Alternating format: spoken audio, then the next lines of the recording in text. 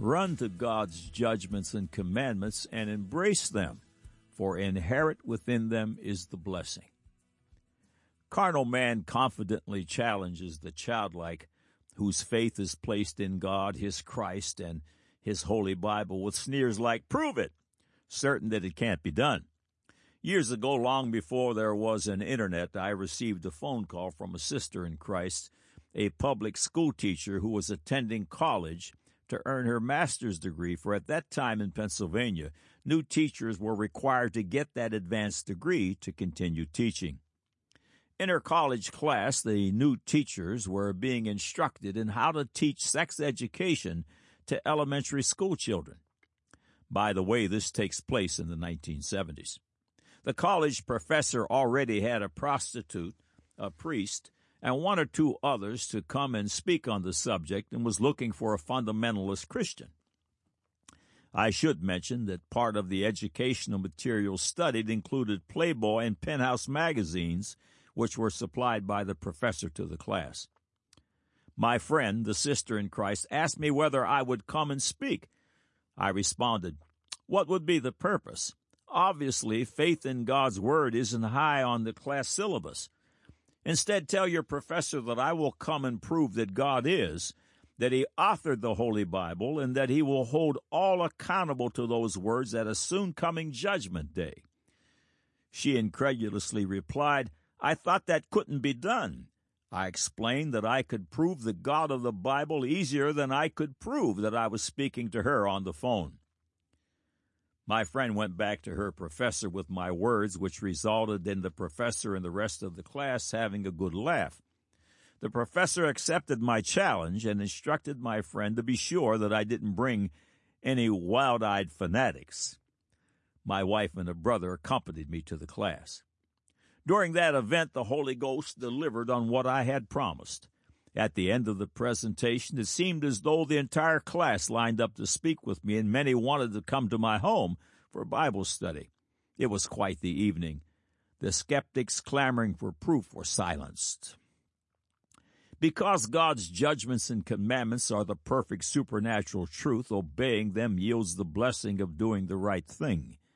Because God's judgments and commandments are the perfect supernatural truth, disobeying them yields the curse of doing the wrong thing. When you understand this principle, you will run and embrace God's words, for in them is found the blessing. The following verse houses the greatest truth and the greatest proof man could ever dream of participating in. John 3:3, Jesus answered and said unto him, "Verily, verily, I say unto thee, except a man be born again, he cannot see the kingdom of God." Have you entered into this truth? Have you been born again, born a literal second time, this time of the Spirit of God? This will be your proof beyond all natural understanding. Today all your sins and its shame will be washed away. Today all of Satan's bondages in your life will be vanquished. Today everything for you will begin anew. Follow me in this simple prompt, and you will become a new creature. Are you ready to begin the most magnificent journey of all time, whose destiny is marvelous, eternal life in Christ Jesus? Here we go. Click on the Further with Jesus for childlike instructions and immediate entry into the kingdom of God. Now for today's subject. God said, Genesis 1:1, "In the beginning God created the heaven and the earth." God said, Exodus 20, verse 11, "For in 6 days the Lord made heaven and earth, the sea, and all that in them is, and rested the seventh day. Wherefore the Lord blessed the Sabbath day and hallowed it." God said, Romans 1:18 through 28, "For the wrath of God is revealed from heaven against all ungodliness and unrighteousness of men, who hold the truth in unrighteousness, because that which may be known of God is manifest in them, for God hath showed it unto them. For the invisible things of him from the creation of the world are clearly seen, being understood by the things that are made, even his eternal power and Godhead, so that they are without excuse. Because that when they knew God, they glorified him not as God, neither were thankful, but became vain in their imaginations, and their foolish heart was darkened. Professing themselves to be wise, they became fools, and changed the glory of the uncorruptible God into an image made like the corruptible man, and the birds, and four-footed beasts, and creeping things. Wherefore God also gave them up to uncleanness, through the lust of their own hearts, to dishonor their own bodies between themselves, who changed the truth of God into a lie, and worshipped and served the creature more than the Creator, who is blessed forever. Amen. For this cause God gave them up unto vile affections. For even their women did change the natural use into that which is against nature.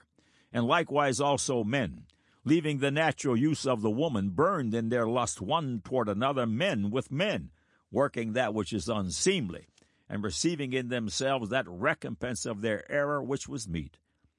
And even as they did not like to retain God in their knowledge, God gave them over to a reprobate mind, to do those things which are not convenient. Man said, there was a big bang, and somehow the perfectly tuned universe, the world, its precisely positioned sun and moon, all were formed out of nothing. Inert, lifeless chemicals that just popped into existence out of nothing evolved into everything, all on their own, from amoeba and daffodils to bananas and man. Wow! That really makes sense, doesn't it? Now the record. Welcome to God Said, Man Said feature 1005 that will certify the supernatural inerrancy of God's beautiful book. All of these dynamic features are archived here in text and streaming audio for the edification of the blood-bought and as ammunition in the battle for the souls of men. Every Thursday eve, God willing, they grow by one. Take advantage of 5 highly beneficial God Said, Man Said features. 1, you have questions, God has answers. Whatever your question, type a keyword into the search bar top right and watch the screen populate with related information from Adam and Eve to quantum physics. 2, use the Tell a Friend feature above to send a message to someone you love. It's so quick and easy. 3, imagine you can download nearly 410 hours of God Said, Man Said features to your electronic device. Listen to one every day. 4, sign up for the God Said, Man Said weekly broadcast, and fresh bread will be delivered to you, God willing, every Thursday eve. 5, follow God Said, Man Said on Facebook and Instagram, and give your social media feed the fresh bread it deserves. Thank you for visiting. May your joy be full. Psalms chapter 14, verse 6, ye have shamed the counsel of the poor, because the Lord is his refuge. If you were in the public forum and rising, and if someone in academia, mainstream media, entertainment, or your political opponent, knew you had the audacity to believe that the world and its universe were just over 6,000 years old, you would be publicly shamed, mocked, and laughed out of their polite society. God's word has no place with them. Until Darwin popularized the theory of evolution starting around 160 years ago, the common knowledge amongst men was that the age of the earth was at that time just shy of 6,000 years, as Genesis reports. It should be noted that the majority of the U.S. still believes in a young earth, which deeply galls the evolutionist. Did the evolutionists prove that nothing exploded into everything? Of course not. Did the evolutionists prove that lifeless chemicals evolved into self-replicating and marvelously intricate living life forms? Of course not. Did evolutionists prove their claim that the dinosaur still lives amongst us but is now a hummingbird? Of course not. Did academia's God prove that the water buffalo hung out around the water too much and evolved into a whale? Of course not. Did evolution, the deceivableness of unrighteousness, prove their theories of billions of years, thereby destroying the Bible's truth of 6,000 plus years? No, of course not. Did the evolutionists post a plausible explanation for marine fossils found at the top of every mountain peak? No, certainly not. Did the evolutionists find their missing link? Not even close. Did evolutionists prove evolution? Of course not, and neither will they do it tomorrow. The reason for their constant failures is it is not true. The beautiful certainty of the Word of God is breathtaking. It is not peppered with the what-ifs and but-ifs of today's academics. Truth doesn't trade in uncertainty. Now, note the certainty of Psalms 33, verse 6. By the word of the Lord were the heavens made, and all the hosts of them by the breath of his mouth. Colossians 1:16 through 19 speaks of Jesus Christ. For by him were all things created, that are in heaven, that are in earth, visible and invisible, whether they be thrones or dominions or principalities or powers. All things were created by him and for him, and he is before all things, and by him all things consist. And he is the head of the body of the church, who is the beginning, the firstborn from the dead, that in all things he might have the preeminence. For it pleased the Father that in him should all fullness dwell. God's word is absolute truth, and when it reigns in my heart as such, it becomes absolutely and entirely absolute. The doctrine of evolution requires unbelief. Evolutionists begin life's journey in the uncertainty of unbelief, and then build on this sinking sand, and the results are dark indeed. Foundational to their theory of billions of years is a concept dubbed uniformitarianism. Uniformitarianism basically claims the present is the key to the past. They hypothesize that the present rate of geological change is the same constant rate of change for all time, and from that premise they believe they can calculate time. But two major events occurred in the Bible that no one would call uniform. If you had happened upon Adam just 5 minutes after his creation and considered him and the earth, all its life forms and its universe, you would naturally assume history. You would assume age, yet the earth was just 6 days old and Adam only 5 minutes old. Uniformitarianism and Genesis' account of creation do not mix any more than unbelief will mix with faith or darkness with light. Faith says no history. Event number 2 that no one would call uniform would be the global, devastating, earth-destroying flood in the days of Noah. Both Noah and Adam are proven beyond any reasonable doubt. But evolution doesn't believe in either, so from their position of unbelief, they concoct their absurdities. As a result of their unbelief, their confusion is enormous. The excerpts that follow will demonstrate just how red-faced and befuddled they are.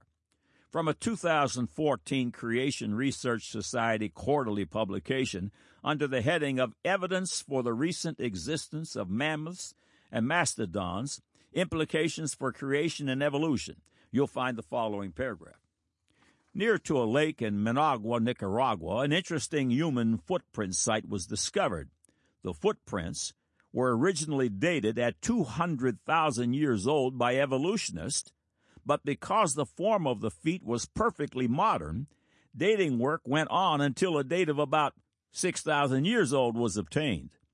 Above the level of the footprints are 11 solid rock strata. The combined strata thickness is 16 to 24 feet. Fossils exist in the strata above the footprints, including mastodon remains.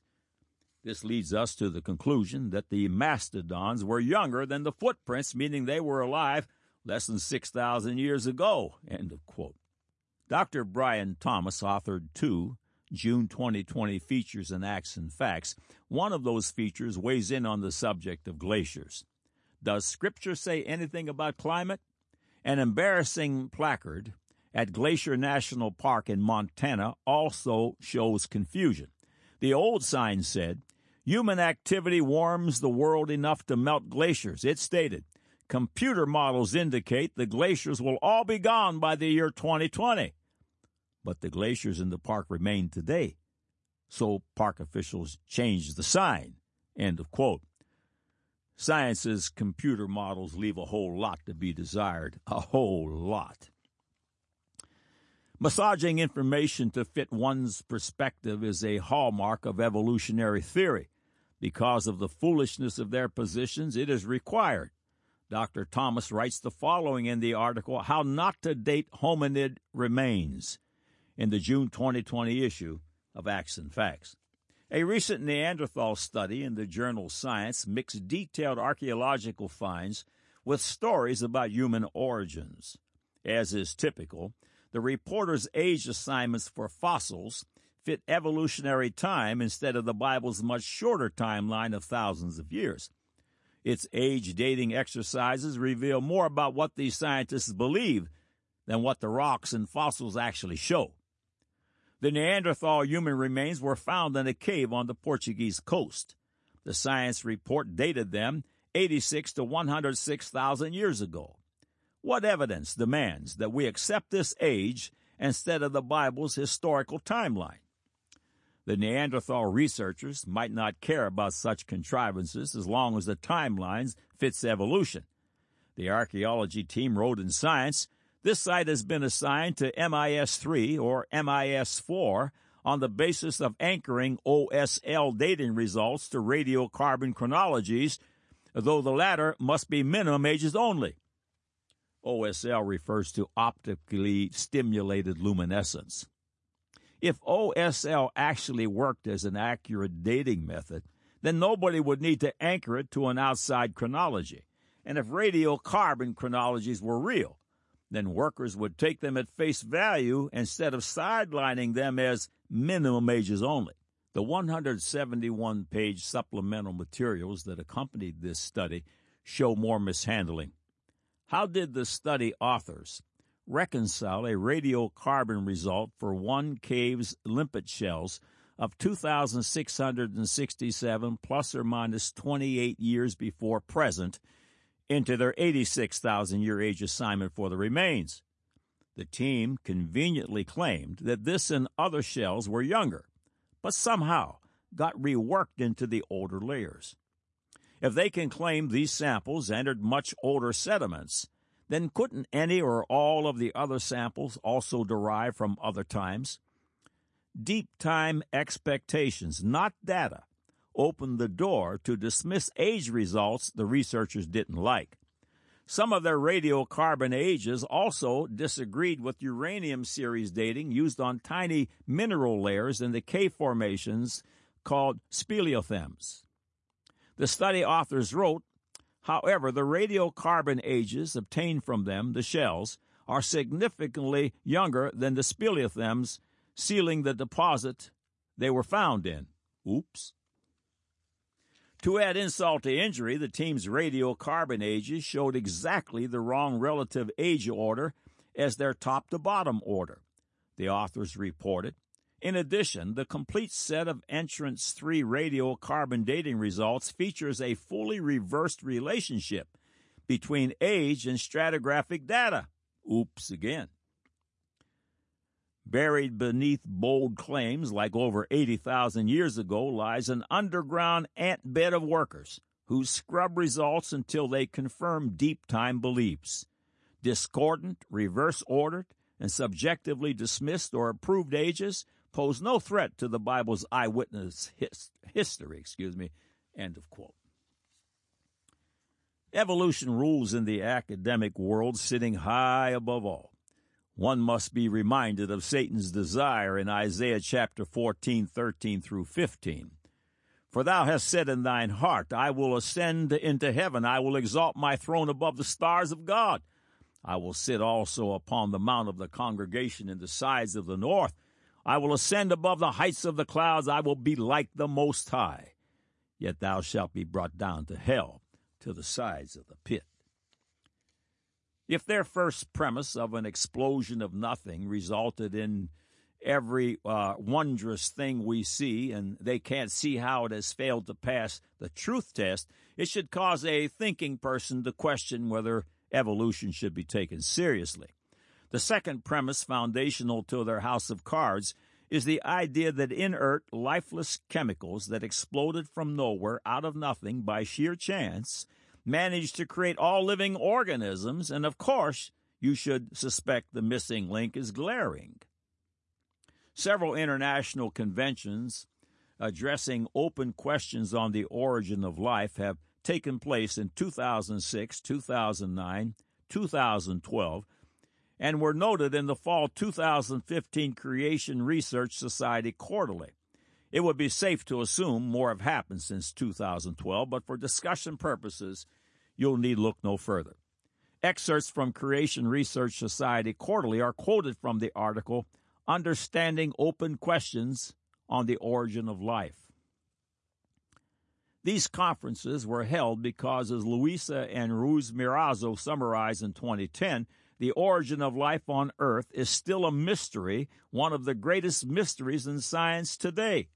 Our ignorance about the origin of life is profound, not just some simple missing mechanistic detail. After almost 50 years of modern research, there is no paradigm of the origin of life. La Hava, 2001. The lack of progress in naturalistic origin of life research is a shocking admission, especially when compared to the staggering and impressive advancements in other scientific fields in the past 6 decades. Since funding drives scientific research, which results in publications that build reputations and careers, the scientific consensus about where life began perhaps became more influenced by self-interest than by evidence alone. For example, Weitz, 2013, reported on the alarm among planetary scientists with NASA's announcement of a restructuring of how NASA research is funded.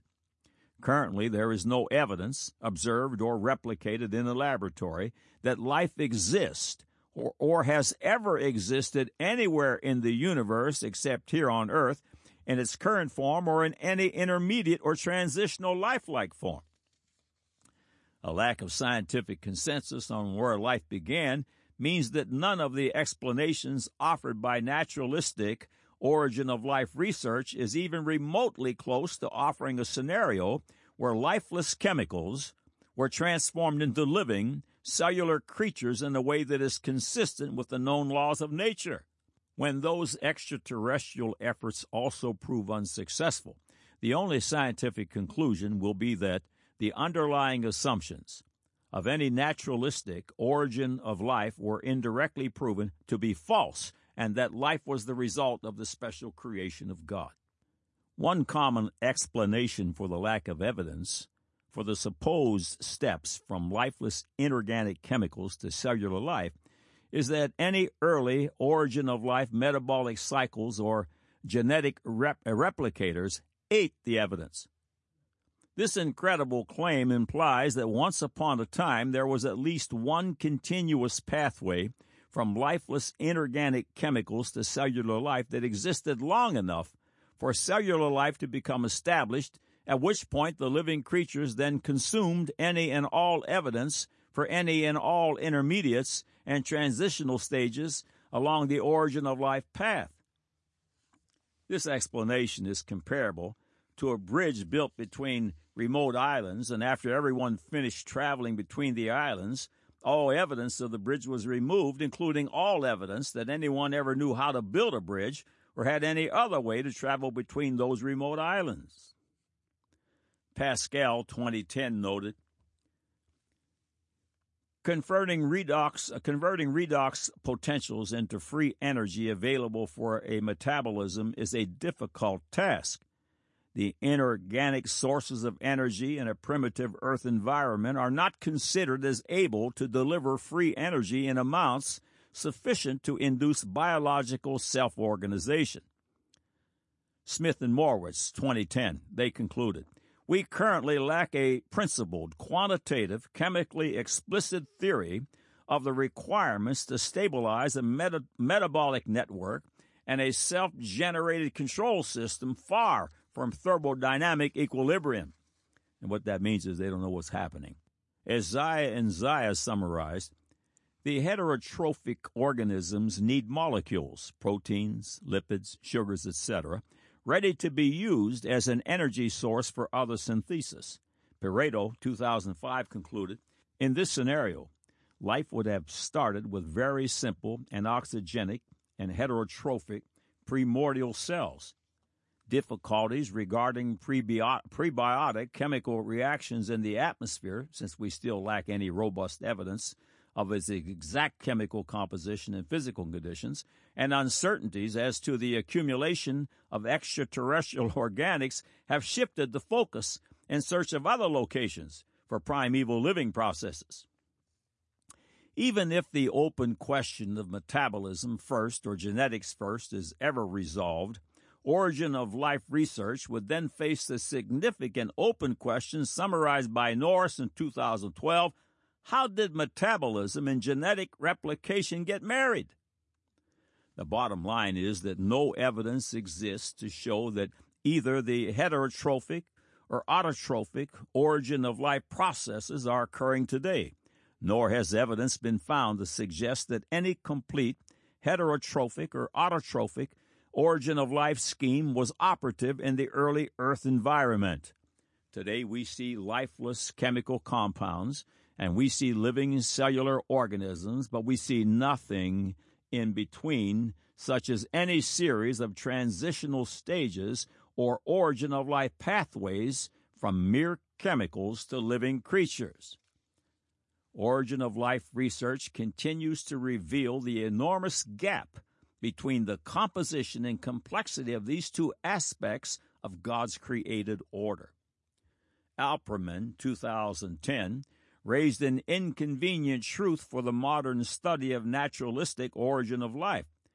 Does this impossibility of falsification of any origin of life hypothesis mean that there is a philosophical hypothesis left, the hypothesis of a supernatural creator who brings the process of origin of life into being?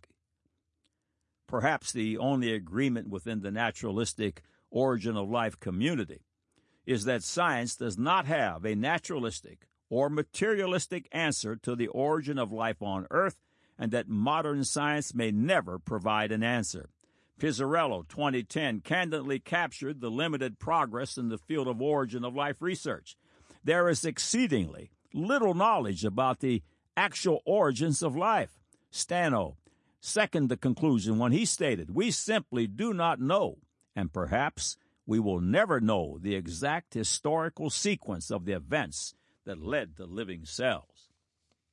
As their naturalistic assumptions lead to more scientific contradictions, and as the modern answers to how life originated become increasingly impossible to believe, the account of creation in Genesis and throughout Scripture will prove to be the only viable explanation for the origin of all living creatures and the created world. End of quotes. The world's wisest men have spoken, and their response is befuddlement. Romans 1, verse 28, and even as they did not like to retain God in their knowledge, God gave them over to a reprobate mind to do those things which are not convenient. A reprobate mind is a worthless one. Unbelief breeds uncertainty and foolishness, but God's word is the solid rock, a place to build a life that will last forever. God said, Genesis 1:1, in the beginning, God created the heaven and the earth. God said, Exodus 20, verse 11, for in 6 days the Lord made heaven and earth, the sea, and all that in them is, and rested the seventh day. Wherefore the Lord blessed the Sabbath day and hallowed it.